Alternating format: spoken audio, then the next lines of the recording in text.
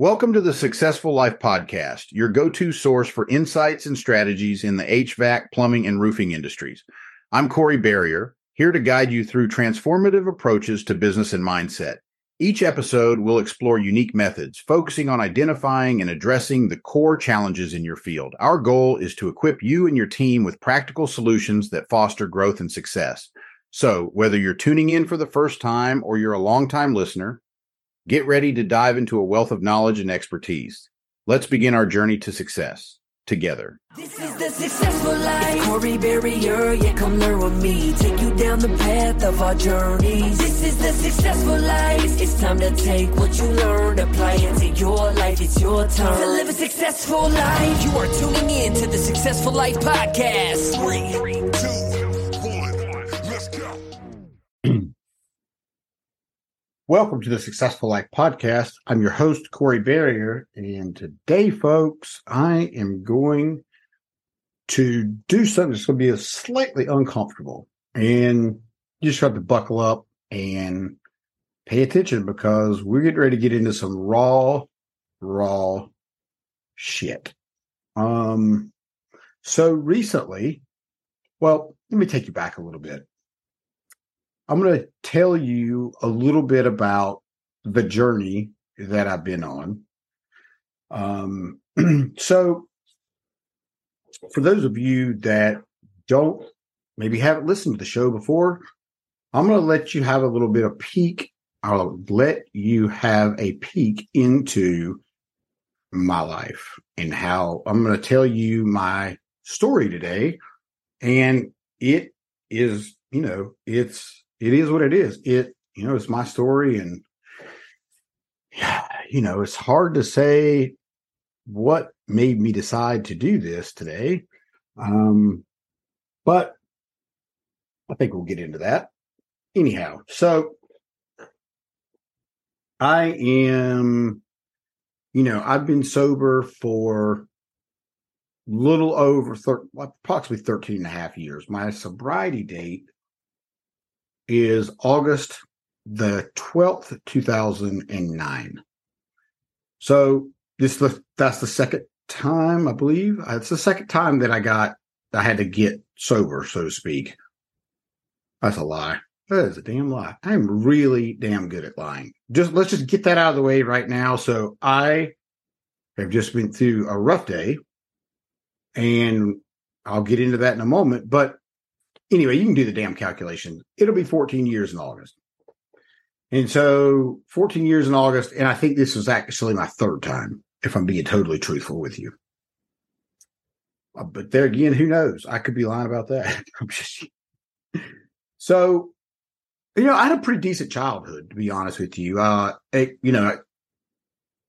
lived both my parents are normal people, right? My mom was a school teacher. My dad worked in the tobacco industry for several different companies. My parents split when I was 12 years old.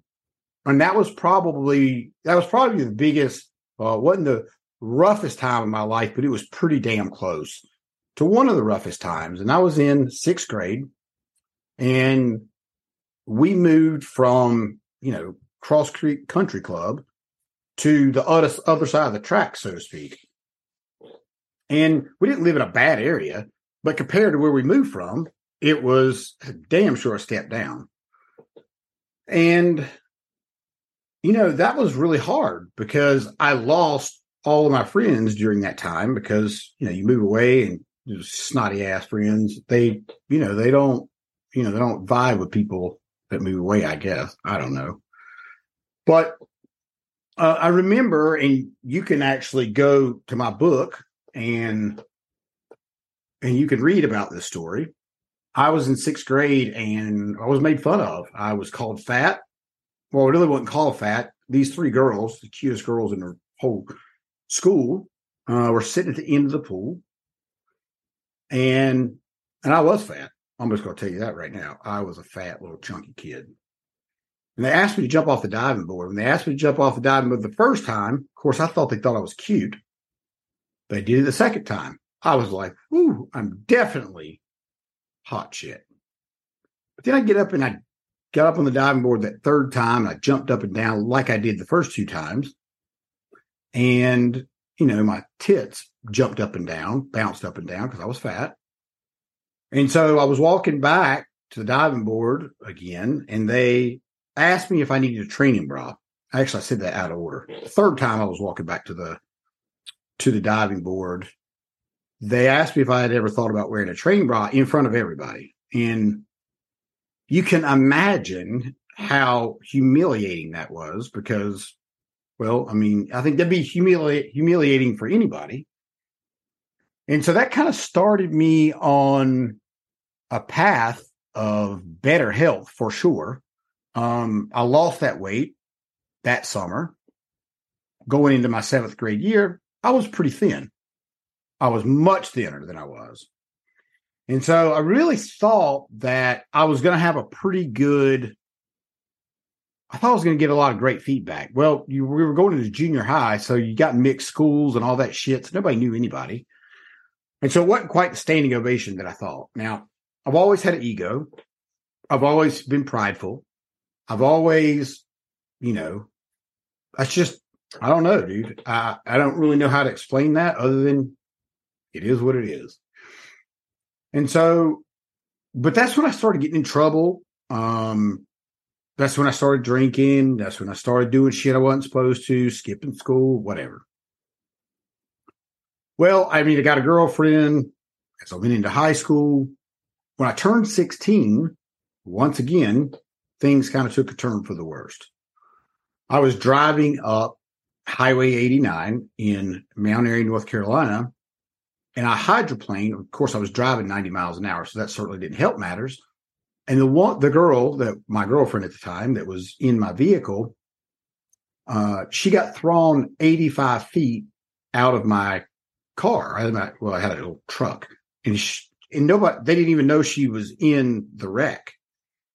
But a tractor and trailer had to jackknife to miss running over her. It just crushed her foot in, I don't even know how many places, but I think she wound up having well over 10 surgeries on that foot, cracked her head open. Not good. She was in a coma for 8 days. And the lady that I hit head on was in a coma for 6 days, I believe. And so I was not drinking, but I was speeding. My first cousin gave me a ticket for a DUI at 16 years old. Now, the reason he gave me a ticket for the DUI is because I had pina colada spray inside of my vehicle because I smoked cigarettes. And the deal was I would quit smoking cigarettes if they would let me get my license. Well, I failed on that promise. Immediately when I got my license, I stopped by the store and bought cigarettes. Immediately. But, look, this is a story of a lot of my life as I do shit that I'm not supposed to do. I break the rules, and I don't ever think I'm going to get caught. Well, that's not true now. I definitely know that's not true now. And so that was, needless to say, that was a tough time. Her dad, this girl's dad, was a preacher who I had sold a 9mm to. I don't know, let's call it a few months prior to that. The next time I went to their house, rightfully so, her mom said, if you come back on this property, I'm going to take that gun that you sold my husband and I'm going to blow your fucking brains out. And she was a fucking psychopath. So, I can't say I blame her for being upset. It was on the front page of the paper that I had a DUI. The wreck was horrendous. I wish I still had those pictures. Maybe somewhere, but I don't know where they would be. But it was horrendous. And I got out with a scratch on my head, on the back of my head. In fact, the girl that was with me has the scratch in the same exact spot.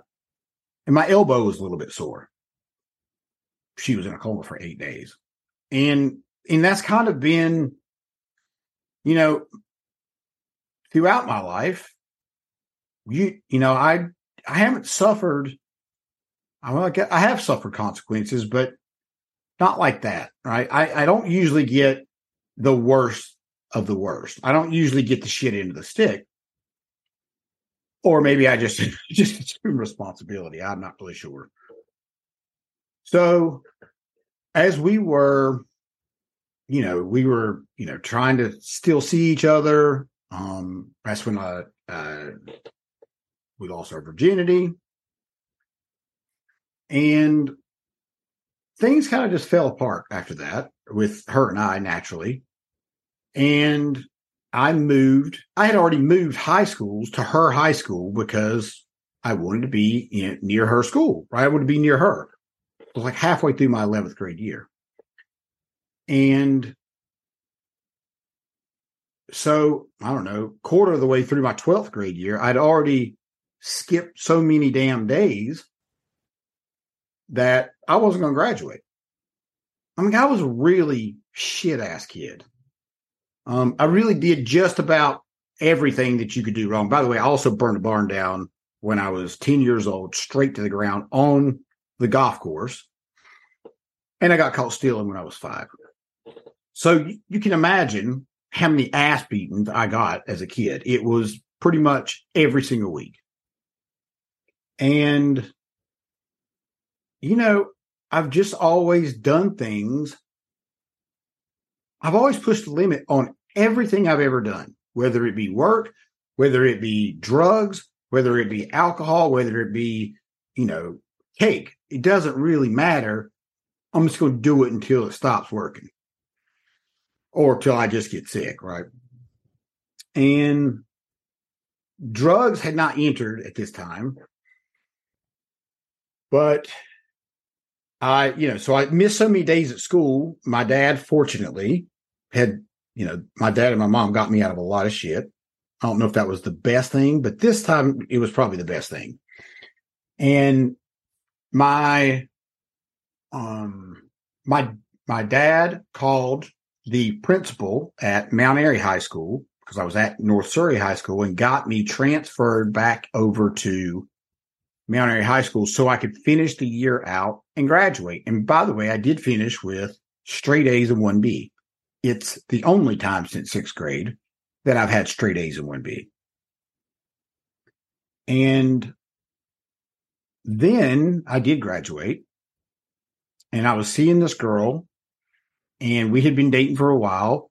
My timeline might be a little bit off, but either way, she went off to college at UNC Charlotte, and I went to work with my dad on the tobacco market. My dad was the vice president of Standard Commercial Tobacco, and he got me a job. And that is when my alcohol, and no, by no means am I blaming this on my dad.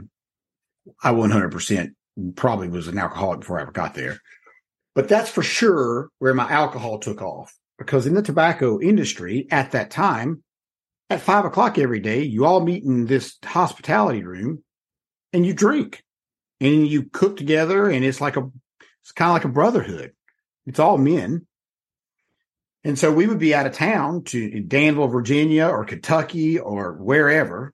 Usually, half the season is Flue Cure tobacco and the other half is Burley tobacco. So Kentucky, Tennessee's Burley, North Carolina, South Carolina's Flue Cure. And so I learned how to follow sale, like the auctioneer, and I had to learn all these damn, I don't even know what you call it now, call signs, or, you had to, if you're watching this video, then you'll understand what I'm saying. But essentially it's the auctioneer, and it's like holding the paddle up, except for I had to remember a whole list of different types of tobacco. And if you bid the wrong number, it will cost you a fortune. Not me personally, but it will cost the company a fortune, because I actually don't remember. I actually do remember. I remember one specifically. We called it Dog 85. It means it was I think it was $85 a pound. I think that sounds ridiculous. 85 cents a pound, $85 a pound. Jesus. So 85 cents a pound. I believe that's right. And so this particular tobacco was used for cigars, and it had mold, or it had mold in it, basically. And so it wasn't salvageable. And they called it Dog 85 because it was like a old dusty dog, I guess. I don't know why they called it that, but I'll never forget it. And that was one of the coolest experiences, that I'd had. I worked 6 months out of the year and I got paid, I was 18 years old getting paid $35,000 a year. And that was like, Jesus, now it's 28 years ago or something. So I don't know what that equates to now, but it was great. It was a great money, right? It was really great money, but I was, I wanted to be with my girlfriend at the time. So I decided to make it known that I would rather go to school. And I had a run-in with one of the other sales guys. I wasn't a sales guy. I was like the damn gopher. And then I also followed sale as a trainee. And so this guy asked me to pick up cigarette butts out of the yard. And I thought I was too good for that shit. I was like, I'm not picking up these fucking cigarette butts. Like, talking about. So, I didn't really understand my place, obviously, at that time. You all, if you're the damn trainee, just do whatever they tell you to do. But I was egotistical, right? My dad was the vice president. I was the shithead, I'm sure of it. And so they decided to allow me to go back to school.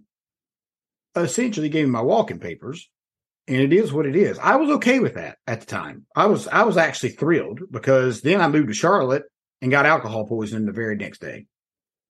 God's honest truth. The night I moved to Charlotte, North Carolina, it was the night I moved there. We drank a bunch of Franzia wine. Don't ask me why, probably because we didn't have any money. And I got alcohol poisoned. I had to go back to Mount Airy and lay in a bathtub for like 3 days. It was rough.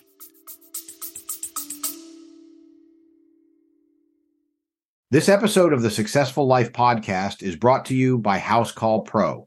Whether you're looking to streamline your operations, reduce paperwork, or boost revenue, House Call Pro is your all-in-one business solution. Transform your business today with essential tools and support designed to drive efficiency and deliver exceptional customer service. To learn more, click the link in the show notes. It was one of the roughest times I've ever been sick, to be perfectly honest with you. And of course, I cheated on my girlfriend that same damn night that I moved down there with. We didn't live together, but she lived in the same, not far from me. So, dude, I started this whole thing out completely wrong. And, we wound up breaking up naturally. And I had 3 roommates. We lived in a brand new, never lived in, these 4, a quad, townhouse. And it was super dope. And it was nice as shit. And I was on top of the world. But I was an alcoholic and quickly becoming a drug addict. And so we would go out, eat ecstasy. We would go out and, we would go to this place called Midnight Till 6. So it was literally open from 12 to 6. And all the strippers went there, and you could always find drugs there. And that's what we did every weekend. We went and rolled our ass off with strippers and raver type people. And I'll be honest, it was a lot of fun. And we really did have a lot of fun.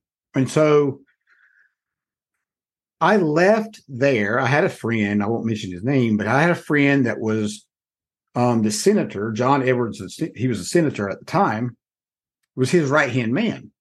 And he was my buddy. We used to blow coke together. Not John Edwards, but his buddy, his right-hand man. And so things were kind of dwindling down for me in Charlotte, North Carolina. I had gotten 2 DWIs literally back to back, meaning within 30 days. Actually, it was exactly 30 days apart. And it was by the same damn cop. And what's ironic is I was supposed to be in court that morning that he stopped me the second time. And so he knew exactly who I was when he pulled over. And I was nowhere near where I got pulled over the time before. And I wasn't even in my car. So it wasn't like it was planned, but he knew who I was for sure. And so I lost my license for 8 years, and things were not looking so hot for me at that point. Like, I was really in a jam. I was selling drugs and like kind of selling drugs. I wasn't really a drug dealer at that time, but I was trying to play like a drug dealer.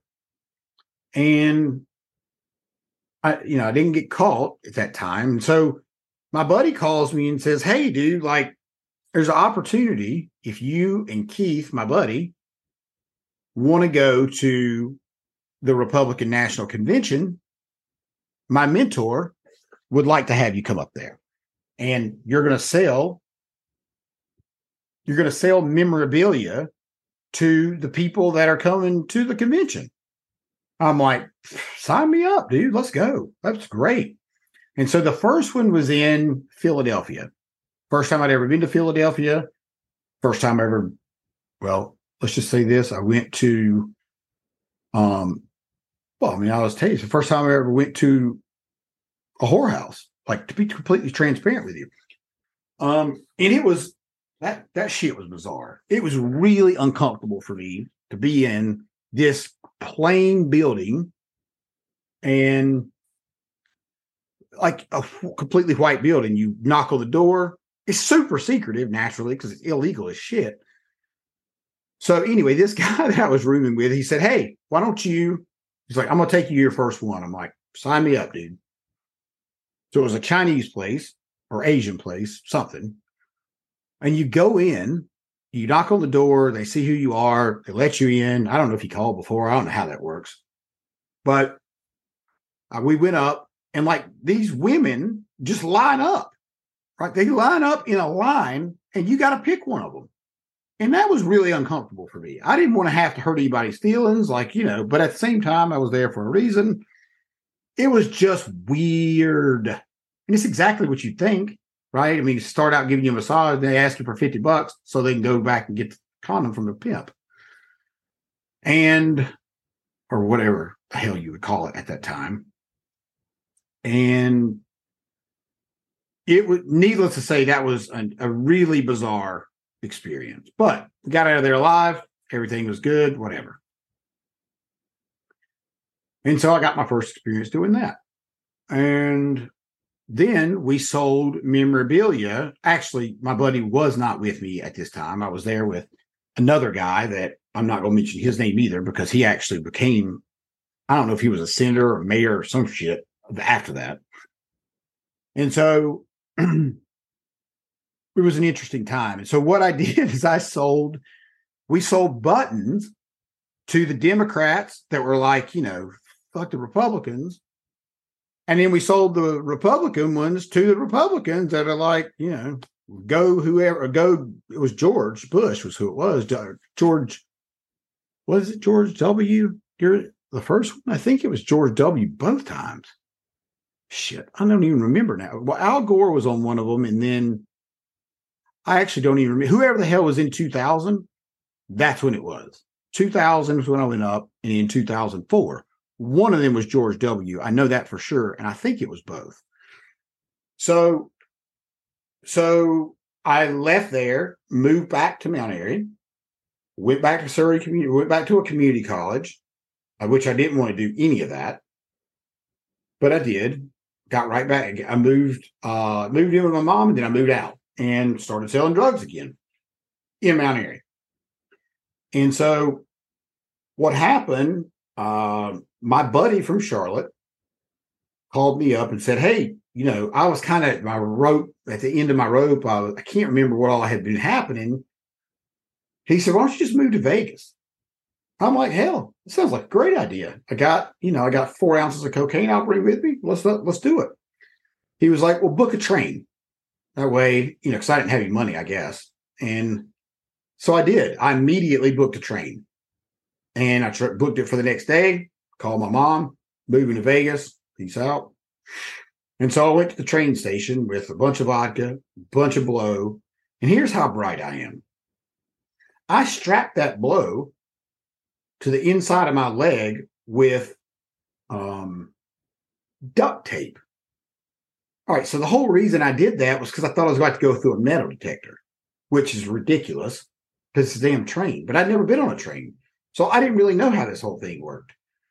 Needless to say, I didn't go through a damn metal detector. And if I had, that tape would have went off because it was duct tape. It has like metal in it. Genius.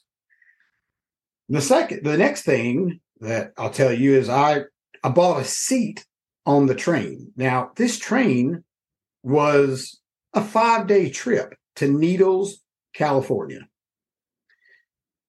And that was, I didn't know to get a sleeper car. I never bought a train ticket. I had no idea. So I was in a seat for 5 days straight. And I'll just tell you that train ride was a damn train wreck. I did make some friends on there, and we did some blow, and we drank, and we had fun. But then one night, I woke up, and the train wasn't moving. And it was pitch freaking dark, completely dark. I'm like, what the hell's going on? Actually, that's when we started doing the blow. So I went back to where they smoke on the train because I smoked.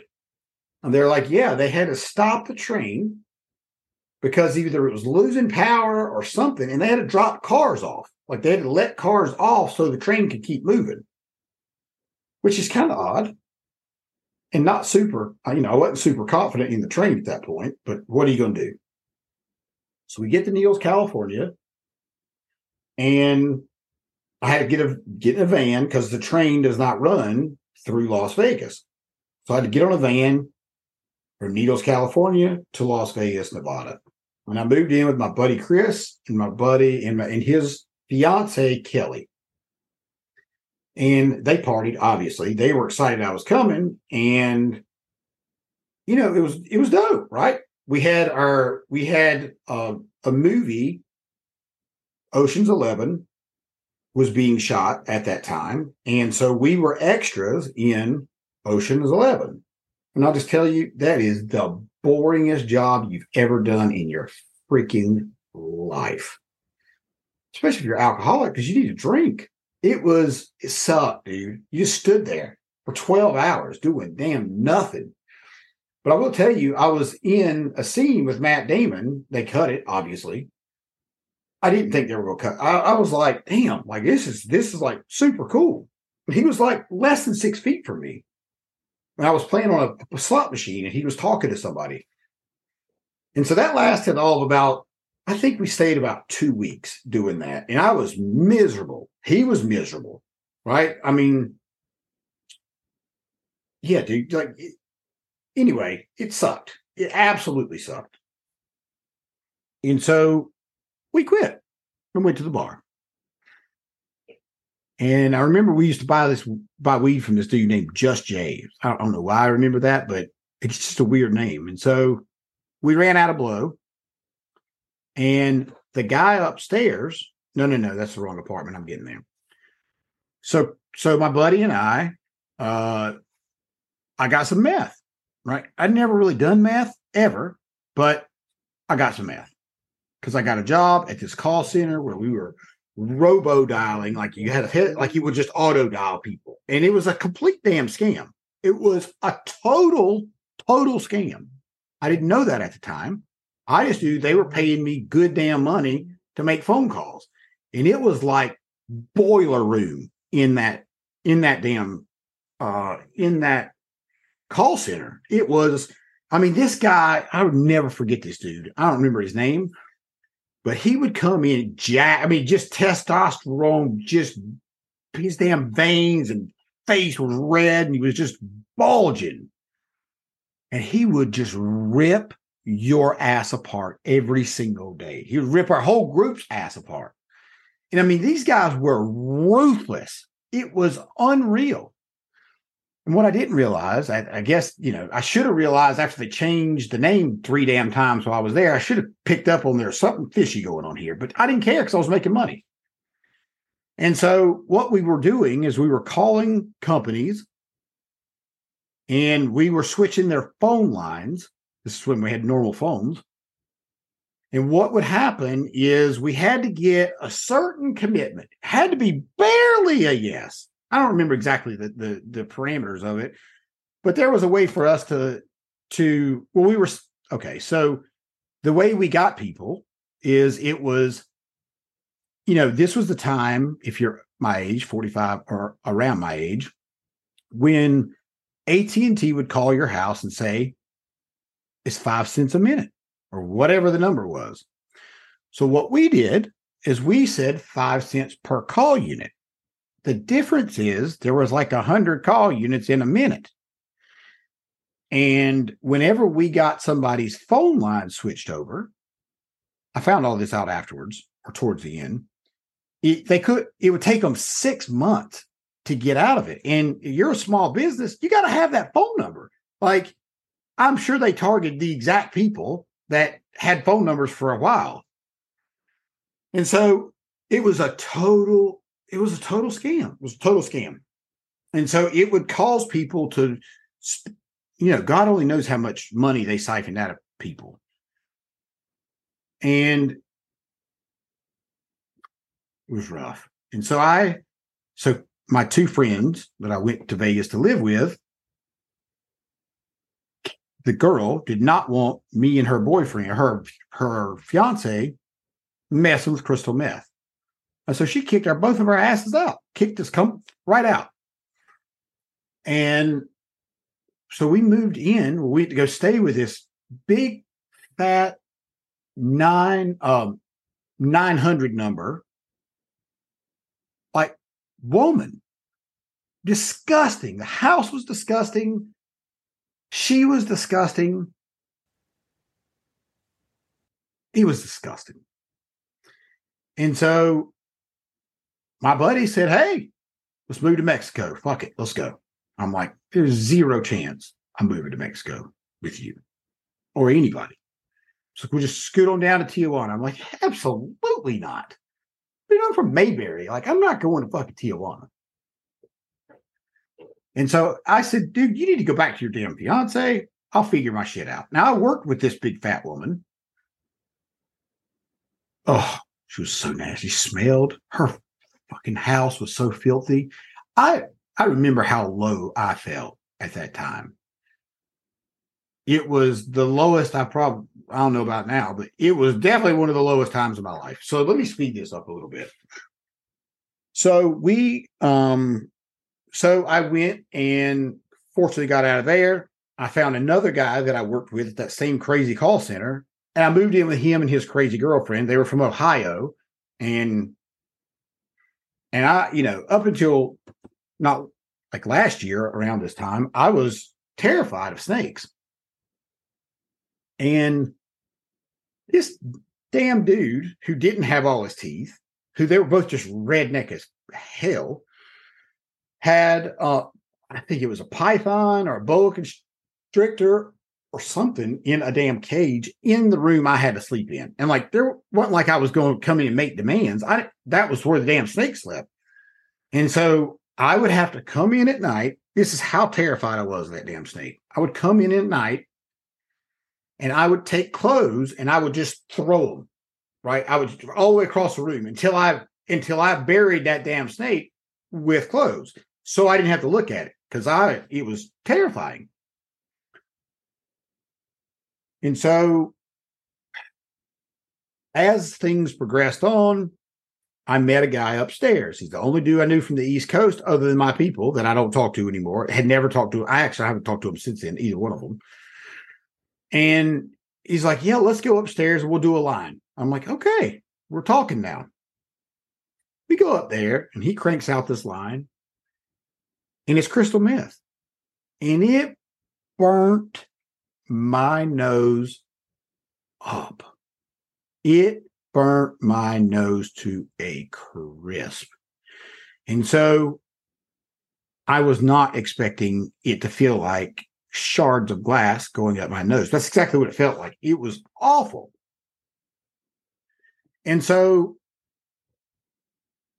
long story short, I wound up sitting on a couch in that guy's room or that guy's apartment, which they were disgusting. They were all meth heads, all of them.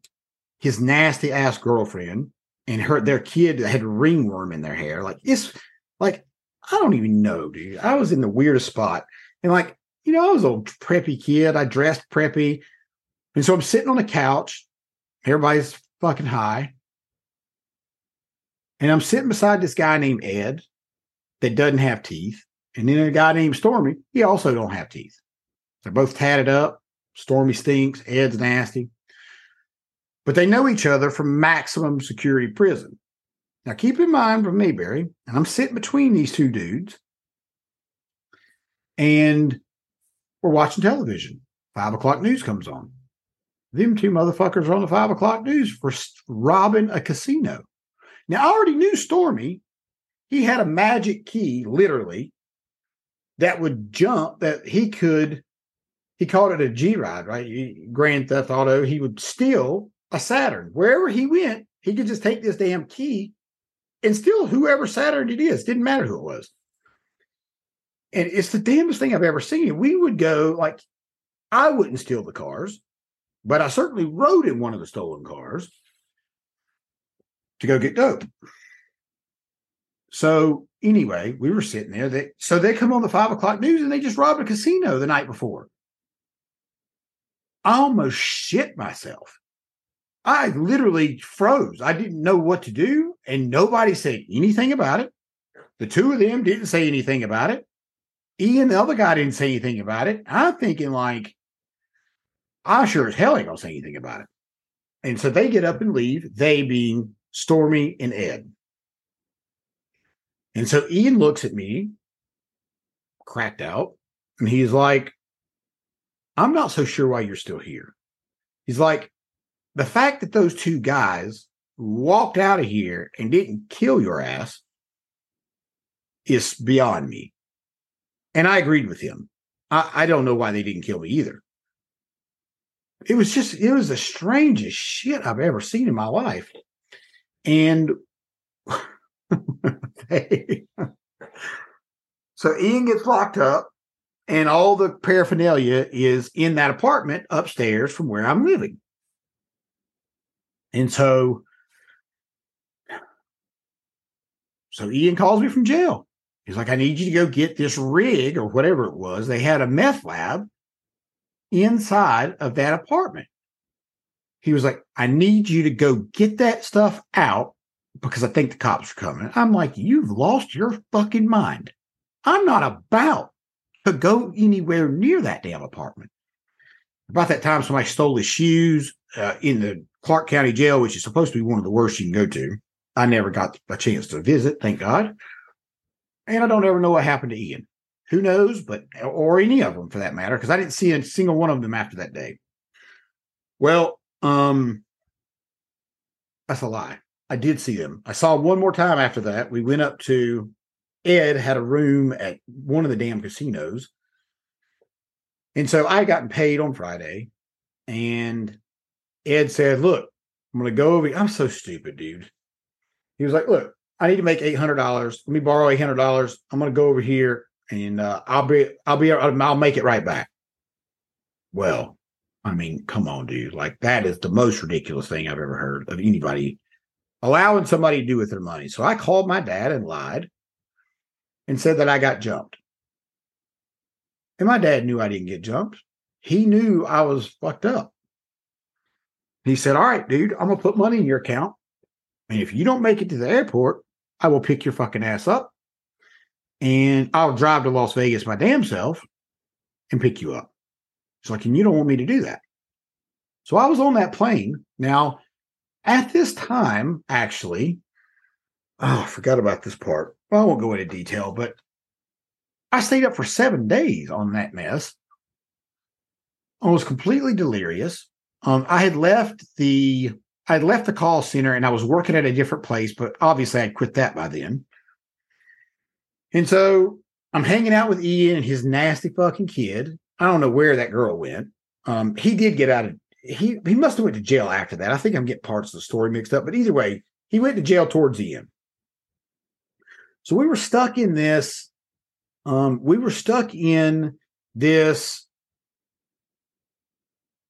this hotel, this nasty fucking hotel with a bunch of dope people, bunch of dope addicts. And he was dope. Like he was, when I say dope, like meth, that's what they call it out there, D.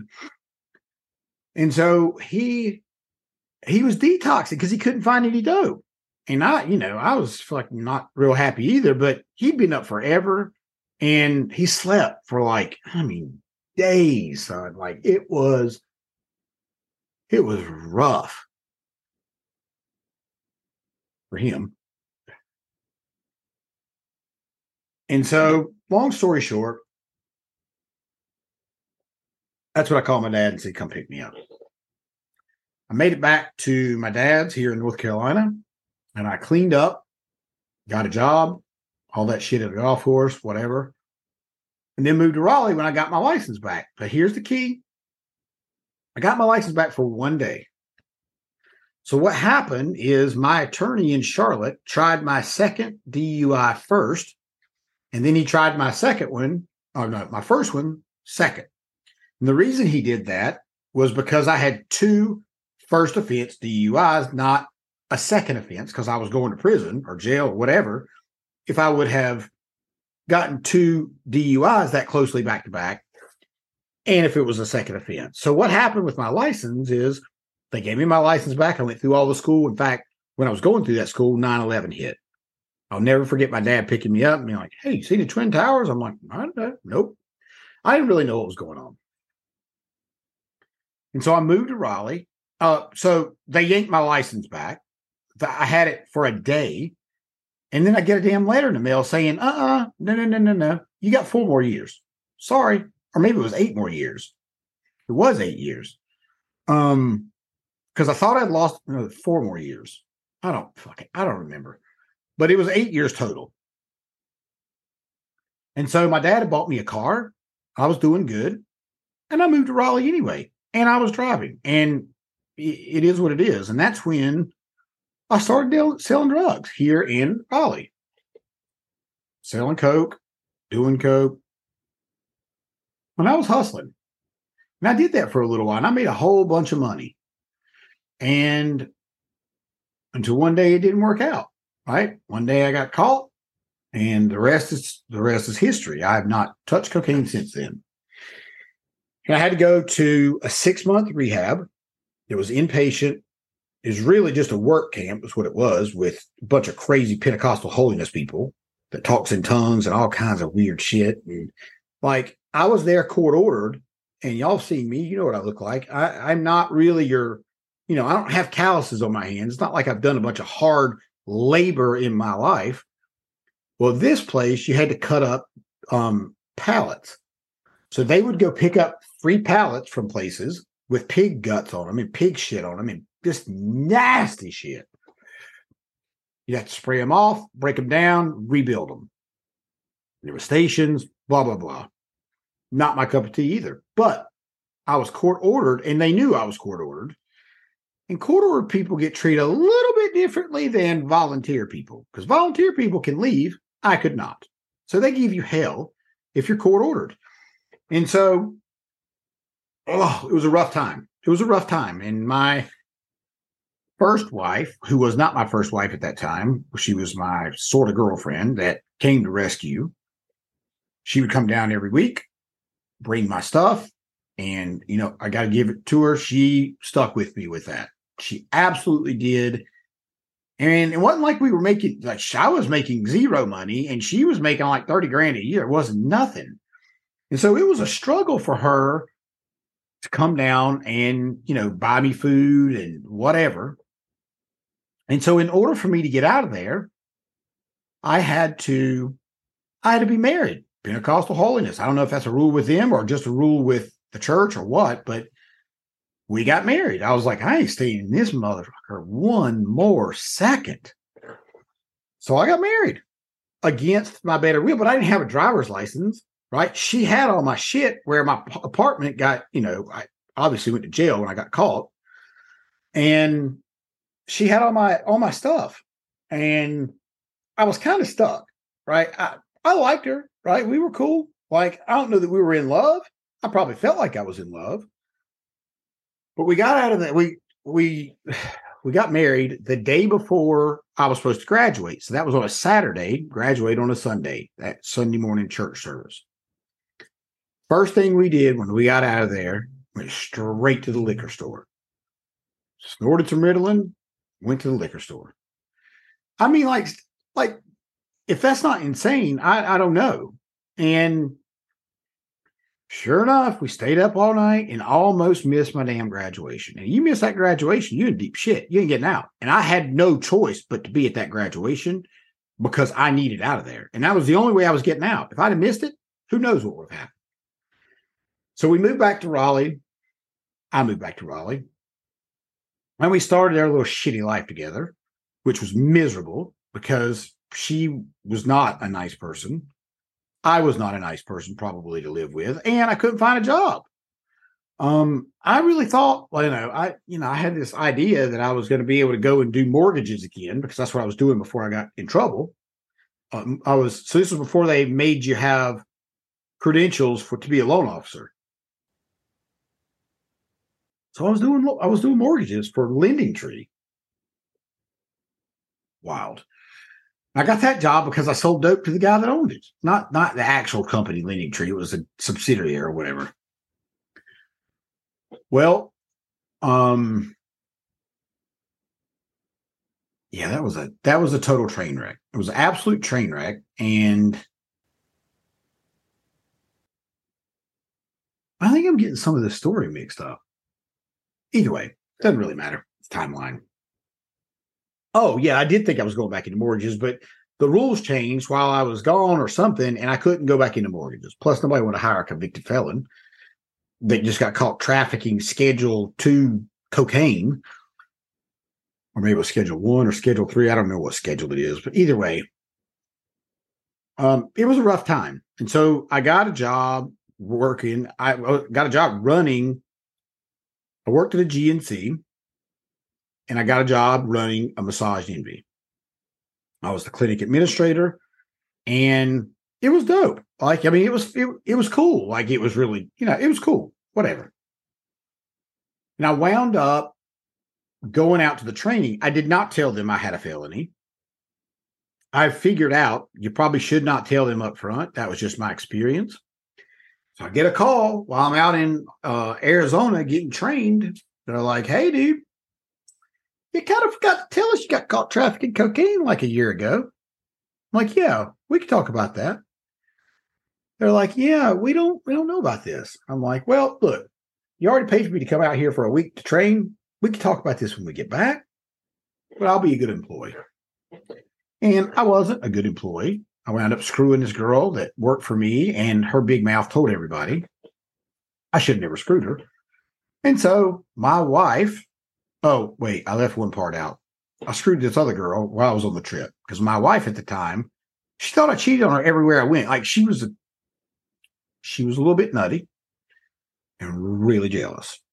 And so I'd gone through these constant conversations with her, and I literally had never done anything while we were married. I didn't cheat on her. Like, I was a loser. I didn't have anything. I didn't have a license. I was just whatever. But when I went to Arizona, the opportunity presented itself, and I took it. I took the opportunity. And I remember as good as yesterday, I don't even remember the girl's name, to be honest with you, but she ran another Massage Envy in New Jersey or somewhere. And she was connected with some kind of damn, I don't remember who it was. But either way, point is, Arizona's beautiful weather. So Scottsdale's where we were. And so this guy, like, we left the sliding glass door cracked at night because it's beautiful weather.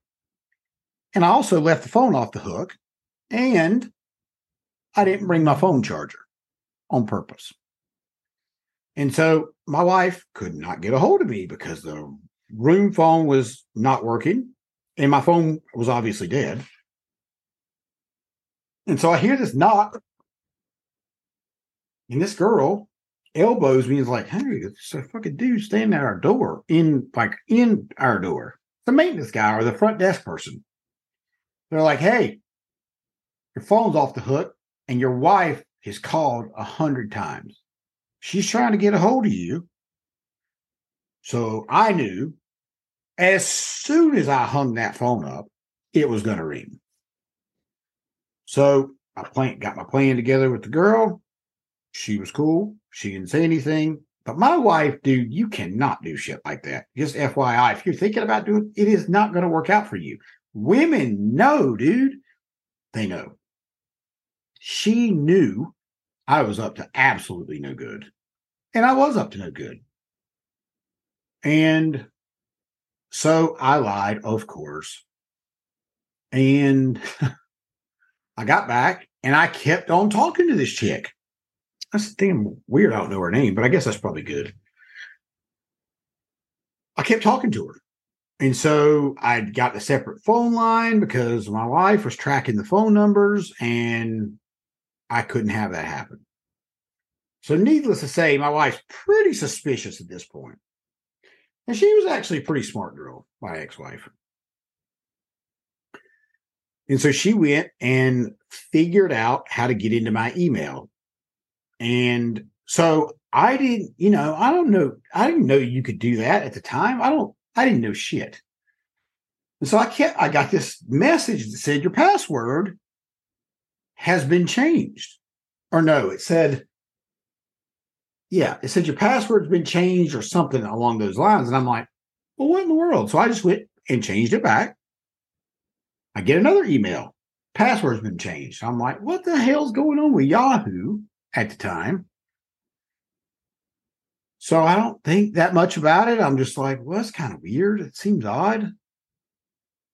It happens again. But this time, she followed up forwarding the emails communication that I'd had with this chick. She just started flooding my inbox with forwarding them she had forwarded them from my address to hers, and then she forwarded it to my address. So I could see clear as day, my email, my ex-wife's email, you got it. And I knew right then, I'm like, oh shit. I'm in deep shit. I'm in deep shit. And I was in deep shit. She called and cussed out everybody in the damn place, or at least cussed out the owner and whoever answered the phone, for sure. She did not come inside, thank the Lord. But she did, however, tear all my clothes up. Every single one of my shirts tore them up. They were in a pile in my little area in my office, so to speak, office. It was just extra bedroom. And that was a miserable time. That was a really miserable time. So I had finally gotten my license back. And the minute I got them back, I was out. I had a Jeep, a Grand Cherokee. I've had several of those actually. And I had to go get the blow stick in my car. So if you don't know what the blow stick is, Ignition Interlock is the name of the company. I'm sure plenty of people who listen to this podcast knows exactly what I'm talking about. So I had to have that bad boy in my car for 7 years. And if you blow into it the wrong way, or with after you've been eating or after you've been obviously drinking, it'll go off. And so sometimes certain foods, weird things would set this thing off. The first time I set it off was because I drank, because I had not quit drinking. And this is where the AA story starts. So I went into the DMV and begged and pleaded and said, completely lied my face off. She said, look, dude, here's the deal. If I see you back in this office again, you're never going to drive on the roads of North Carolina ever again. And so that was the pivot point for me to make a decision to turn my will and my life over to the care of something bigger than me. And so I went that day. I made the decision I was not going to drink anymore, because I could either go left down the road I've been going on, which was a disaster, or I could go right and be successful. And there was no way I could go right and be successful if I didn't have a driver's license. So ultimately I stopped drinking so I would make damn sure I didn't set that blower off. And so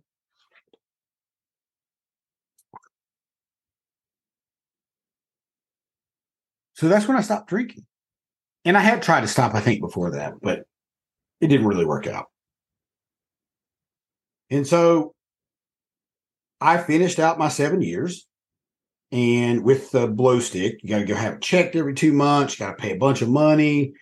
It's a pain in the ass. And they hate you there, right? Those guys that work there, they don't give a shit. Like, just come in and get your shit done, pay us our money, and get out. Now, I'm probably, I wasn't a pain in the ass for these guys, but I'm sure most people are, right? I don't know for sure, but I do know for sure.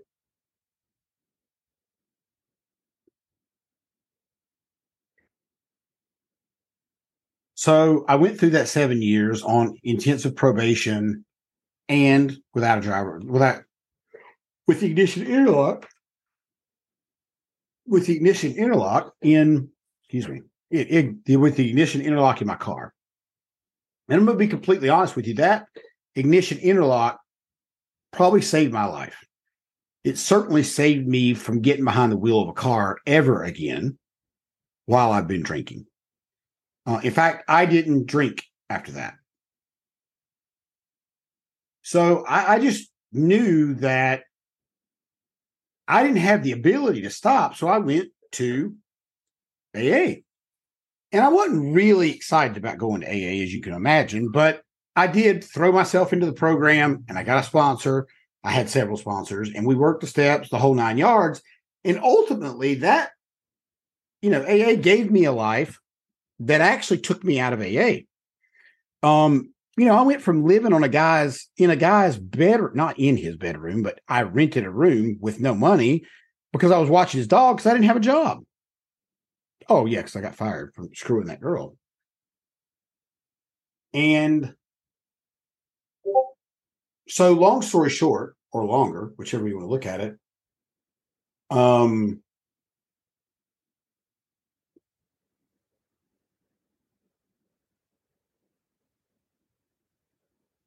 right, ADHD kicking here. I'm yawning like crazy. So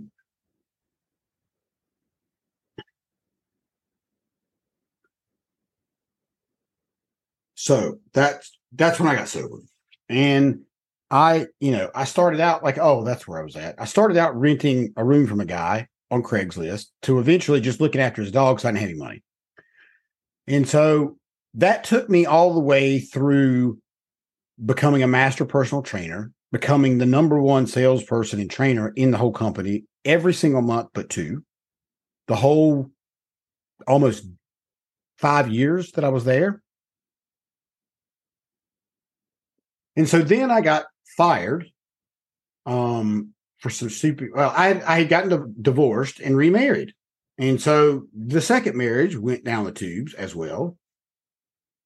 And she called my boss and said, hey, Corey's training somewhere else also. And that breaks the terms of our terms of agreement or whatever. And it was a pretty good ways. It was almost 20 miles away. So I don't think it was that big a deal, but they did. And so I got fired on December 31st, 2013. And I was actually with Autumn at that time. And we weren't living, we might have been living together then. I don't remember. But Autumn's my wife currently, and will continue to be my wife.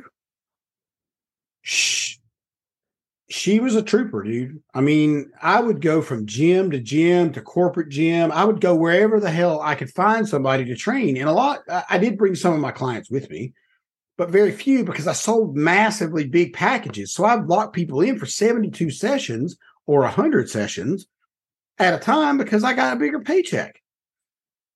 Well, that screwed me in the end because everybody's locked into these big contracts. Well, they're not going to walk away from that. It doesn't matter how much they like me or not. They're not going to walk away from that amount of money because I charged $80 an hour. And so I went and started my own business in the studio, and I had, I had a personal training business, and that was cool. And one of my clients, I won't mention his name either. He's probably not real happy with me, but we decided to open up a brand new UMD, which was my med spa. We had testosterone, growth hormone, peptides, vaginal rejuvenation. We had laser hair removal. We had a penis enlarger machine. And it's not really a penis enlarger. It's actually to circulate the blood more so you could get hard, actually, is what it was. Needless to say, I didn't touch that one or the vagina one. And we had tattoo removal. It was dope, dude. I thought this was it for me. I thought this was what I was going to do forever. I was a business owner. I was going to AA. I started my own AA meeting in North Raleigh, and it was my meeting. And the way it turns out is it wound up literally being my meeting. And that's an important fact here because I didn't need God anymore. I was God. I had this clinic. It was beautiful. It was in North Hills, which is one of the most expensive places you can find. I was the man, right? I was that fucking man. It was probably one of the most times in my life I felt the most proud. And so I put a lot of work into building that business, and I did all of it with the help of my partner's money. He did a little bit of construction inside of it, but I built the business. Not good. I did not build the business good. I messed up more things than you could even fathom. That's why I understand now when companies come to me or business owners work with me, they understand that I've already made all these damn mistakes, dude. I've already fucked so much shit up and wasted so much money. There's not a whole lot you're going to mess up in your company that I haven't already experienced. And so let's fast forward a year. We were losing money because my dumb ass was trying to run the whole show, my show, that show. And so what happened is, one, I had stopped the meeting. I think I handed it off and then it died, I think. And so I left AA at that time because I went to go see Tony Robbins and I walked on fire and I thought I was a shit. And I don't need AA anymore, right? My life was good. Well, my life really wasn't good. My partner at the time, my business partner, walked into my office and said, "Hey, dude, we're negative $350,000 and I can't pay you anymore." I'm like, "Bro, I run the fucking business. You got to pay me." And that's the only thing I didn't have control over was the bank account. Hence why I didn't know we had $350,000 in debt. And so I stayed on for 2 more weeks thinking he was going to pay me in those 2 weeks. And he didn't. So I had made plans with the U-Haul place. And at midnight, I backed the U-Haul truck up to that clinic and I took 49% of the shit out of it. Me and a buddy and his girlfriend, one of his friends. I videoed it all. I should probably see if I can find that. I videoed it all and took inventory, made sure I wrote everything down. Also took the 2 money-making machines out of there, the 2 most money-making machines. And I had a camera installed so I could watch the front desk. And nobody knew the camera was in there except for, I think, one person, which I guess could have been that was my partner. Obviously, he probably installed it. And so I got to see the next day when they came into work, scrambling, dude. It was like, what the hell happened in here? Well, then they figured it out that I came in and took everything. 49% to be clear. Because we were 50-50 partners, which, by the way, don't do that either. You got to have at least 51% majority, or essentially you could, be overruled by that person. I didn't know any of this. And so, we went through the case. We went through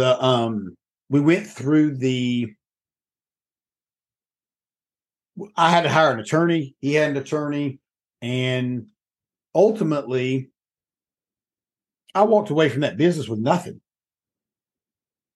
And that was hard. I also walked away with no debt. So I do need to speed this story up a little bit. Let's fast forward quite a bit. So I went, like I said, went to go see Tony Robbins. And then so that was in 2018. It was in November of 2018. And after that, I struggled. Also left AA. I didn't realize that I wasn't helping other people. I was helping other people, but I wasn't helping struggling alcoholics. And that's important in this context here. You know, if you know anything about staying sober, you got to help other alcoholics. And I wasn't doing that. And so for the last 6.5 years or so, maybe not 5 years, I don't know what the number is, I've been a dry drunk. If you don't know what that means basically you have the same behaviors as you did when you were drinking without the alcohol, which does not sound like fun, and it hasn't been. It's been an absolute nightmare. And so I didn't have, it's not like I had a sponsor, right? Because I wasn't going to the meetings. And so I really didn't have anybody to talk to. And it really kind of jammed me up pretty bad, actually. I joined this personal development group, was doing a little bit of coaching, consulting during that time. Not much at all, truthfully. A lot of it was free. And that's when I got on with my first plumbing company, was in 2019. And I had success with them. We moved one of their CSRs to an inside sales position, and she crushed it. It's like 100. I think she pulled down close to 300 grand the first 90 days. Now that was her company money, obviously, but damn, dude, to uncover $300,000 in 90 days is dope. Right? No better feeling than to see that girl light up, right? It was cool. And so I've worked with several trade companies, obviously, since then, and in different areas of the home services industry. But I never, I've not. I'll just be honest with you. I like working with contractors. Y'all are just like me, got ADHD, all over the place. You got a million good ideas, but you can't ever figure out one. But I vibe with him. Plus, I cuss like crazy. And so that works for contractors typically. And so as of recently, I'm just going to skip through a bunch of stuff here because it's already a minute or hour and something. So I went to my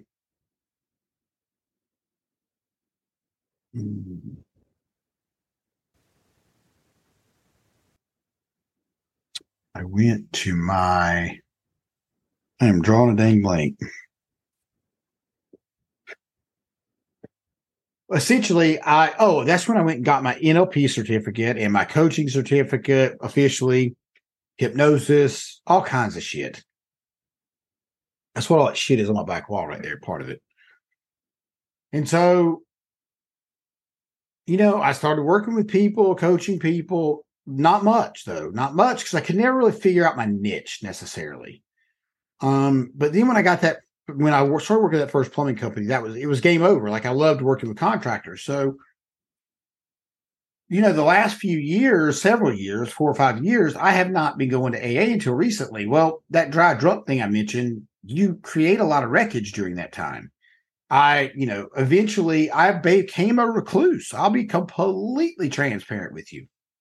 Like I started not wanting to leave my house. I started, it was just almost incestual. Like my wife and I were together all the time, and then the damn pandemic hit. Really with each other all the time now. And so, and I was still working with the plumbing company at that time. And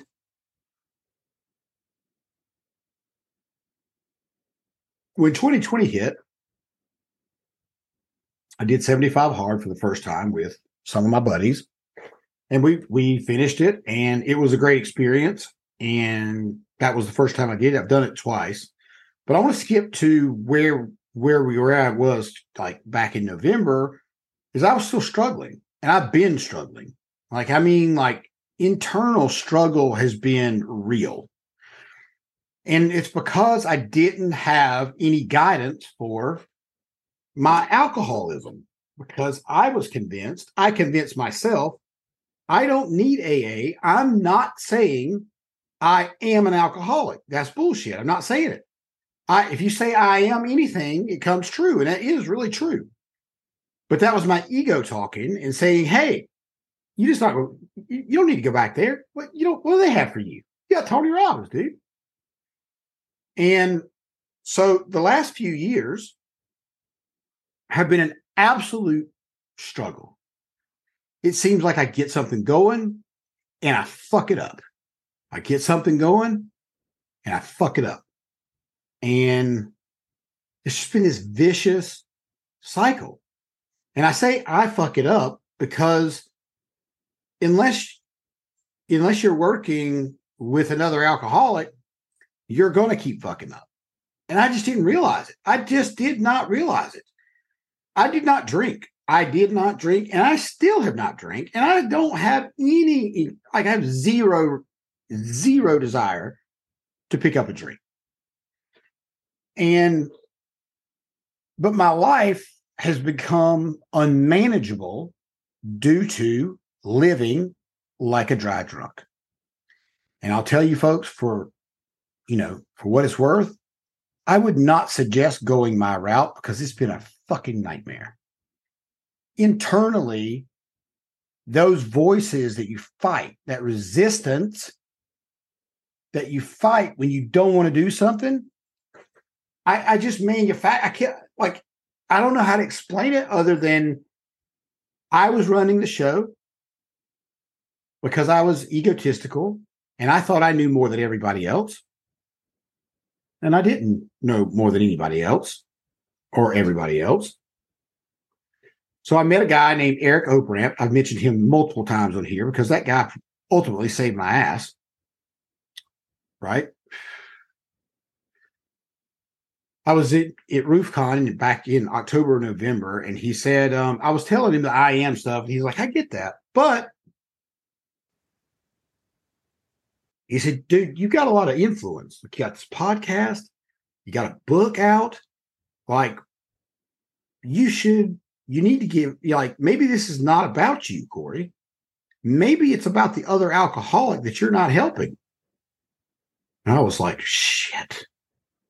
I was like, you're right, Eric. You're absolutely right. And I didn't want to hear that because I didn't want to go back to AA. I swore off AA.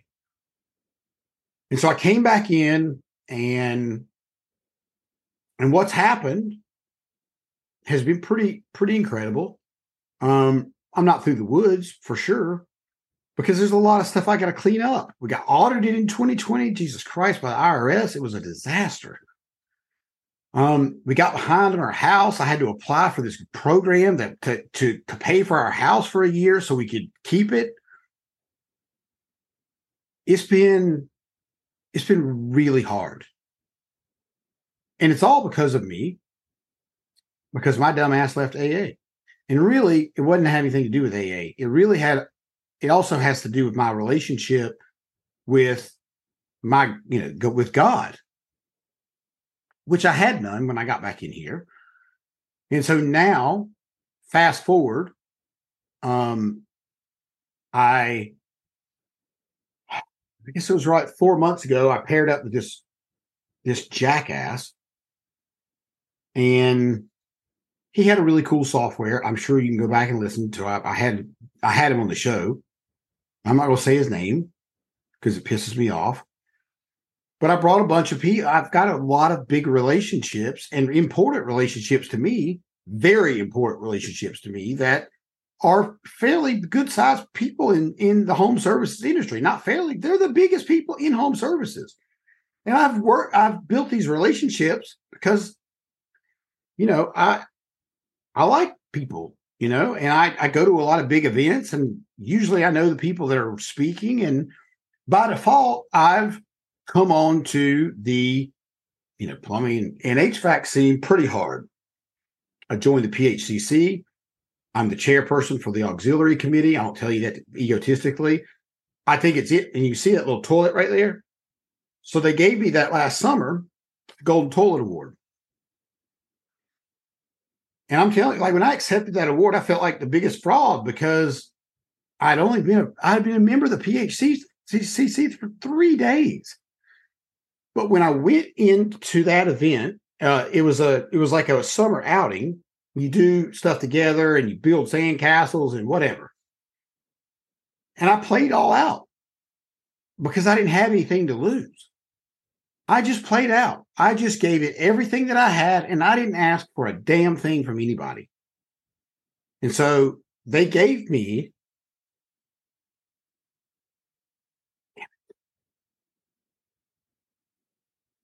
that award. And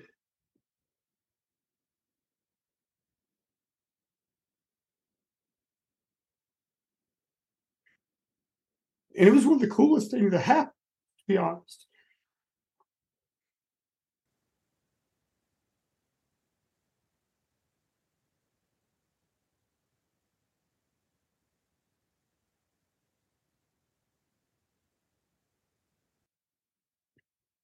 It was probably the most special thing, that anybody had ever given me like that. Like I'd never been, damn it. But I didn't really see that coming, to be honest. They gave me that award and I was so grateful. And, but it's still been a struggle, right? It's still been a struggle. I feel like a fraud getting that damn award because I'd, been a member for 3 days, but what can you do? I don't know, but it was really cool. And, the PHCC it's been great. And I've met a lot of crazy, like really, really amazing people. And so, that was about the time I think my book came out when I spoke at PodFest last time. I've spoken at PodFest 4 times now. I left all that out. But anyway, I released my book when I spoke at PodFest, I guess in 2022, I guess. Yeah. So last year. And it hit number 1, which doesn't mean a damn thing. It doesn't mean a damn thing. It just means that the book hit number 1. Who cares? Right? You don't make any money on a book, just by the way. But I've still struggled. I've still struggled with life. I've struggled with the things that I struggled with when I came into Alcoholics Anonymous. And that's a really tough thing to have to talk about. Because that struggle is real. And the internal struggle that you go through before you get sober, or if you do take my dumbass route after you get sober, it's a nightmare. It's a fucking nightmare. And I don't recommend anybody go through that. I don't recommend anybody go through that because it is not the route to go. Because what happens is you get caught up in your head, you tell yourself all these things, and you start believing it. And I've screwed up more deals because of my dumbass ego or you name it, right? It's ridiculous. The truth of the matter is, I needed to get my ass right. I needed to get back into AA. And so when I did, things begin to change. And then it's kind of been an iteration. I've had some good things happen. I've had some shit things happen. But I got my relationship back with God, and that's important. And so if you've taken anything away from this, I'll say this. If you are struggling, the hardest thing I've had to do this time is pick up the phone. Pick up the phone and call anybody. It's been hard. It's been really hard. It's been really hard trying to get through this thing. And again, I didn't drink. So that sounds strange. But if you are an alcoholic, guess what? Your brain's not going to change. You're still going to think like an alcoholic, whether you're drinking or not. And, if you know somebody that's struggling, you need to share this with them because, it can save their life. And so yesterday, I was sitting here sponsoring myself like a moron because I've been through several sponsors throughout this last few months. Because like I said, I've been sober for a while. It's really hard to find somebody, first of all, that's got that much time. And second of all, like they think you're doing great. And of course, I acted like I was doing great. I don't want people to know I'm struggling. I don't like talking about this shit. I don't like exposing the fact that I've struggled. But you know what? I don't give a shit anymore. Because at the end of the day, I've struggled because I have not been honest about the struggle. I haven't been transparent about the struggle. And it sucks. I can tell you that right now. So I was sitting last night and this dude was chairing the meeting. And he said, hey, if you're sponsoring yourself, your sponsor is a fucking idiot. And, I've got my relationship back with God. And that just spoke to me. Corey, you need to take your fucking ass up there and talk to this dude. And I did. And quite frankly, probably I've known this guy forever, but like, I don't know him. And he's, I won't go into the description. I'm not trying to break anybody's anonymity here. And I wouldn't do that. But God presented this situation for me to work with this dude. And so I'm going to do that. And ultimately, I got a couple of sponsees that I'm working with, and that started to change things for me. And I'm starting to get back the things that I lost, so to speak, or that I let go, which was a lot of crap that I'm not even about to get into all that shit. Been on this thing for over an hour, and I've got to get to a meeting myself. And so I thought I would share this story with you just to see. I just thought it was time to kind of give you a look into my life, into some of the struggles that I've gone through. Because it's not fun. It's really not fun. And if you know somebody that's struggling, you should share this show with them. Because maybe it'll help them. You never know.